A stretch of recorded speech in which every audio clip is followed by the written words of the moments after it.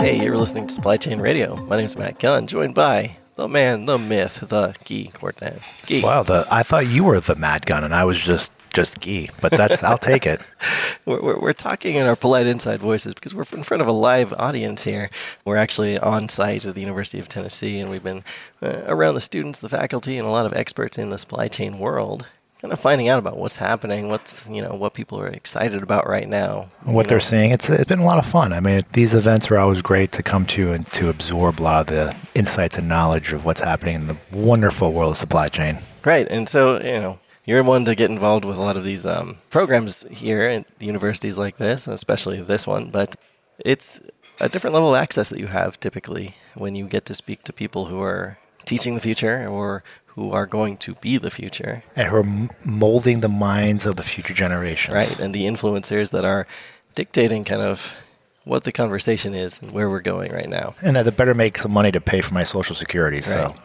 So a lot of the stuff that you hear is grounded in operations and procurement and the regular day-to-day, the meat and potato stuff of supply chain. But there's a lot of stuff that kind of touches on the exciting technologies, the buzz of today, maybe a little bit of the buzz of yesterday as it starts to get implemented. Yeah, the buzz, I think it's always interesting, right? These cycles we go through when it comes to generating new ideas and thoughts, which I think is good, right? It's very healthy to keep thinking about the future, but sometimes we sort of get lost in the shuffle of it all, and we don't realize that we don't need to always come up with the new because sometimes the new is just made up stuff. But anyways, I digress. I know we have a sort of a path we're going to take here with our early intro ramblings. Right. So along those lines, and what's new, what isn't, what's hot right now, what was cool a few years ago and maybe became passé, we want to go into a little bit of that. And we want to take a couple of topics and just sort of look at where we were with them, with all of the hype around them,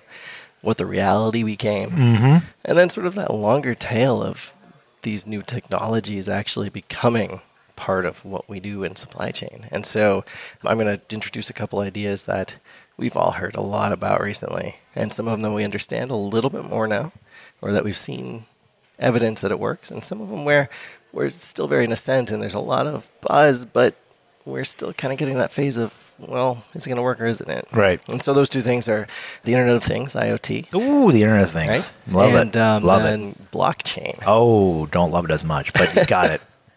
But you go to any conference, and those are two of the maybe top 5 things that people will talk about when they start talking about the future, or that they have talked about. Yeah, and I would say, Matt, to your point, I think, blockchain this year in particular, and really starting last year, has been on top of mind, whether it's coming to, meetings like this one, or, if you read trade publications or business publications or supply chain publications, or if you hear people talk, even if you hear both from the user community and the vendor side, I think the notion or the question of blockchain always seems to creep into the conversation. We could be talking about transportation management or warehouse management or planning or execution or S&OP or what have you, or tiddlywinks. And at some point, someone's going to bring up, well, what about blockchain? What does blockchain do? Well, blockchain this, blockchain that. And I don't mean to downplay it. I think blockchain holds a lot of potential, and there's absolutely something that bears or is worth watching, working on, figuring out what it means. But I think, to your point, we were joking earlier, I think blockchain has become the IoT of 2017, right? If we go back 2-3 years, you just take blockchain out and put IoT in, and everybody was talking about IoT. Yeah, right? Internet of Things this, Internet of Things that. Yeah, it was a conversation. Well, all of these things in the world, and they're all going to be connected, and we're going to see them at all times and all of that. Well, getting to that point or actually realizing the potential of that was probably a little bit longer term of a project than just throwing out that term or starting to think around the possibilities. And yeah, exactly. I mean, like you're saying, I don't want to downplay blockchain because there's some incredibly smart people focusing and a lot of money being invested in that space. Way smarter than us. Way smarter than me. We're not qualified to talk about perhaps the science of it or distributed ledger, right, and go into the exactly how it works and everything else. But people are really into the idea and into applying that idea to all of these mundane tasks or these tasks that are really hard to control or, have accountability around and try to solve for that big pain point. But we're probably going to hit a point in the next year where all that talk is going to have to turn into some sort of action. You've seen partnerships between vendors and shippers, big companies. And you're seeing, and you're absolutely right. I think the question I have for all the blockchain experts out there, and I, have befriended a couple of them in the past few years, a lot longer, and I respect their thinking. But the question always to me is, well, what's the use case? What are the use cases that make sense of this? And to your point, Matt, we hear like IBM and Maersk talking about making the supply chain blockchained, whatever you want to call it. And you dig into those thinkings and those articles that they've written about it, and you realize that's going to take a few years, if not more than a few years. And what does it mean? What is it going to lead to? What is it going to do that's different than today? You hear people like Walmart talking about using blockchain to do food safety. Perfect. Makes great sense. But it feels like it's a use case that's still in the hypothetical and not a use case that really has, I don't want to say legs, but it's a great idea. But we haven't seen it executed yet, right? We don't know what this looks like. We don't know what the investment is in terms of software, hardware, security, data, whatever that may be, and what does it look like? So I think we're still, at least for me personally, I think we're still struggling at least to find those use cases that are tangible, right? Who's going to stand up and say, yes, I blockchained my whole East Coast supply chain, and this is what it's doing. This is what it looks like. This is why it's better. This is why I'm getting more efficiencies. This is why I'm able to do things I couldn't do before. We've yet to see that. We see it in the theory. We don't see it in the practical. And I think that's okay because everything started out as a theory. And in supply chain, especially in the technology side of it.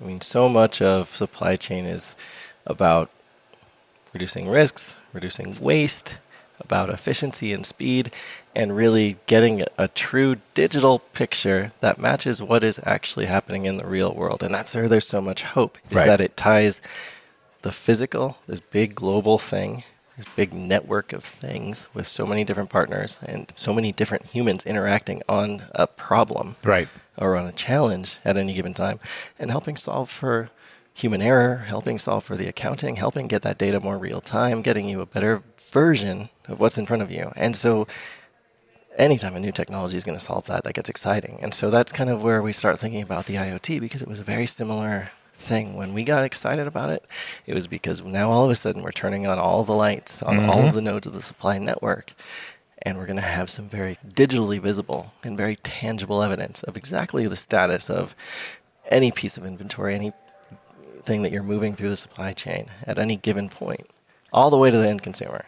And you're absolutely, I think to your point, when you think about, like I mentioned earlier, like you think about 2, 3, 4 years ago, this Internet of thing or phenomenon really exploded, right? People got very excited, rightfully so, for the notion of being able to shine lights on your supply chain that was otherwise dark. Why? Because we didn't have the sensors, we didn't have the readers, we didn't have the ability to collect the data from parts of our supply chain that all of a sudden, what basically amounts to more beefed up RFID was going to bring to us. And I think it's sort of a perfect storm, right, for IoT that happened a few years ago, and maybe even longer than that. But you look at the cost of computing, obviously it was way down. We all know Moore's law. You see the cost of communications was way down. So in terms of what was it, a 3G, 4G network, LTE, Wi-Fi, super Wi-Fi, what have you. And then the devices themselves, the hardware, right, was getting easier or less expensive. And storage, right? At the end of the day, with IoT, if it really holds out what it's supposed to do, it's going to create a tremendous amount of data. By some statistics I've seen, I think GE was saying their airplane engines can throw off upwards, if not more than 2,000 pieces of data per second. So, a flight from New York just to Paris is 6 hours. So I'm not that good at math, but 6 hours, right? 60 seconds per minute, per hour. I mean, that amount of data adds up very quickly.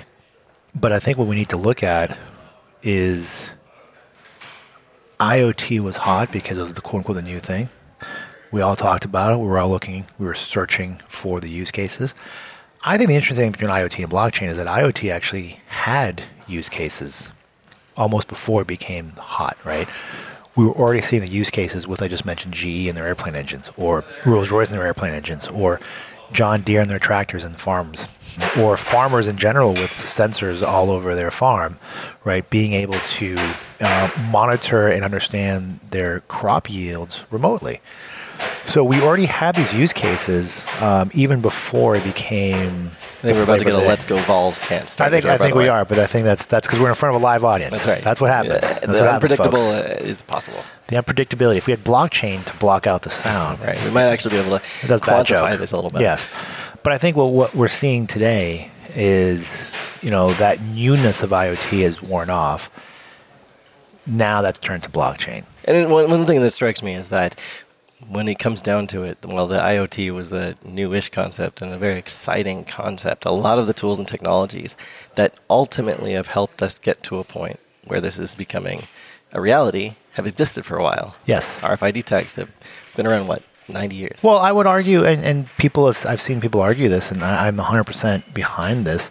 If you really think RFID started in the past few years, I'd say no. Look at, I think it was in the 1974, Wrigley put a barcode on a pack of Juicy Fruit.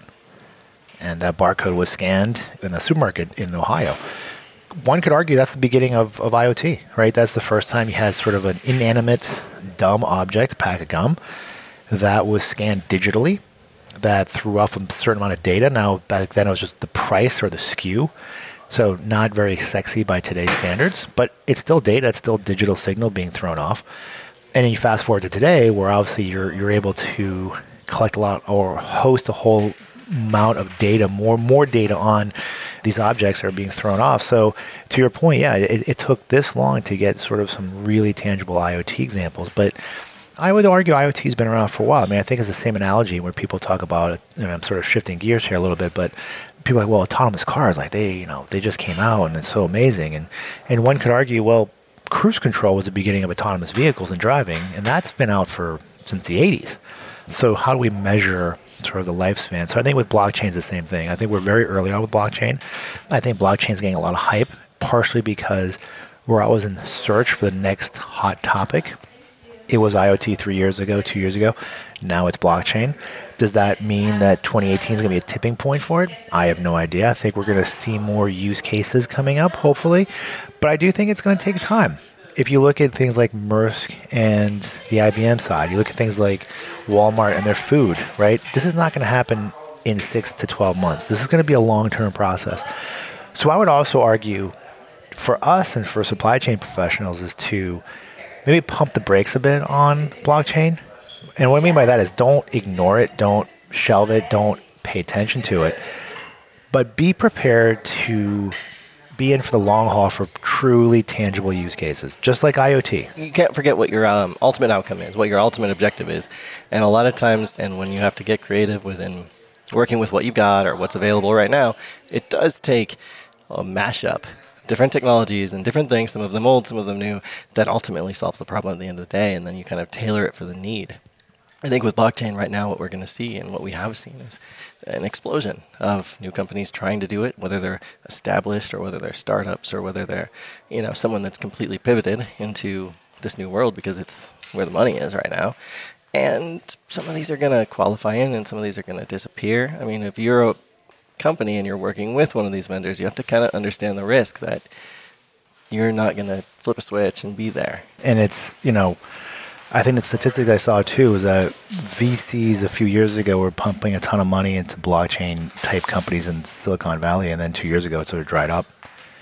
Now, I don't know what the numbers are for this year. I'm assuming maybe it's ticked up a little bit more, but I think what's interesting again is that this is, we, and maybe you and I are just as guilty of anybody else, but we in the world of creating content and ideas, we're always trying to find a new idea and try to explore it and discuss it. And I think that's what's happening in blockchain. The reality of actually doing something with it takes longer, right? It's a longer tail. So I think right now that's what we're seeing, right? It's the cool thing. It's got potential. We don't, in my opinion, have real tangible use cases yet that we can point to. Those will come. I think that people in supply chain need to understand what does it mean for them, what's the opportunity. I think people in supply chain and in most businesses need to understand what are the use cases that they need to work on, where blockchain will be better than what they have today, or blockchain will help them do something they can't do today, and then have a medium to long-term plan around it. Like, they need to realize this is not going to, we're not going to be sitting here this time next year and we'll be on to the next topic, but blockchain projects will still be going on and will still not have come to a full fruition yet. Yeah, it's just one more piece of this big, long journey that we call digital transformation. And it's not any one technology or piece of goes into solving it and getting you through that journey. And really, I know that there are people in the blockchain world who say blockchain will be the end all be all for all of your supply chain needs. Maybe it will. But the reality is, again, and what we've seen is that it's a big combination of different disciplines and technologies and practices that make you move forward somehow. And so there's no magic bullet, right? And you're absolutely right. I think, we mentioned Walmart, and you look back at Walmart in the mid or the early 2000s, right? When they were telling all their vendors and suppliers they need to RFID everything. Look what happened. People put a ton of money into it. I remember talking to Castrol, who, kitted out an entire factory providing motor oil to Walmart stores where it's all RFID'd, and they were struggling with issues like being able to read through liquid, which wasn't happening. And what happened? Well, it kind of fizzled because I don't think Walmart was able to get the suppliers to live up to the hope of RFID. But I think we learned a lot of lessons from it. I think there's RFIDs come a long way, all these things. So, I think it speaks again to this notion of what we see, what we talk about from a next generation technology, from an innovative technology is fantastic. But we also know that the road towards getting true use cases, getting true functionality out of it, a lot of times can be a little bit longer than what we can say or theorize about. Yeah, absolutely. You just can't hope for that one thing that's going to change everything overnight. It's a big journey. You control what you can and then continue working with the things that are making tangible differences today with an eye toward the future, and that understanding that it may change and that these new technologies and these nascent things that we're talking about now could very well have a very big impact, even if it's not right overnight. Let's be patient.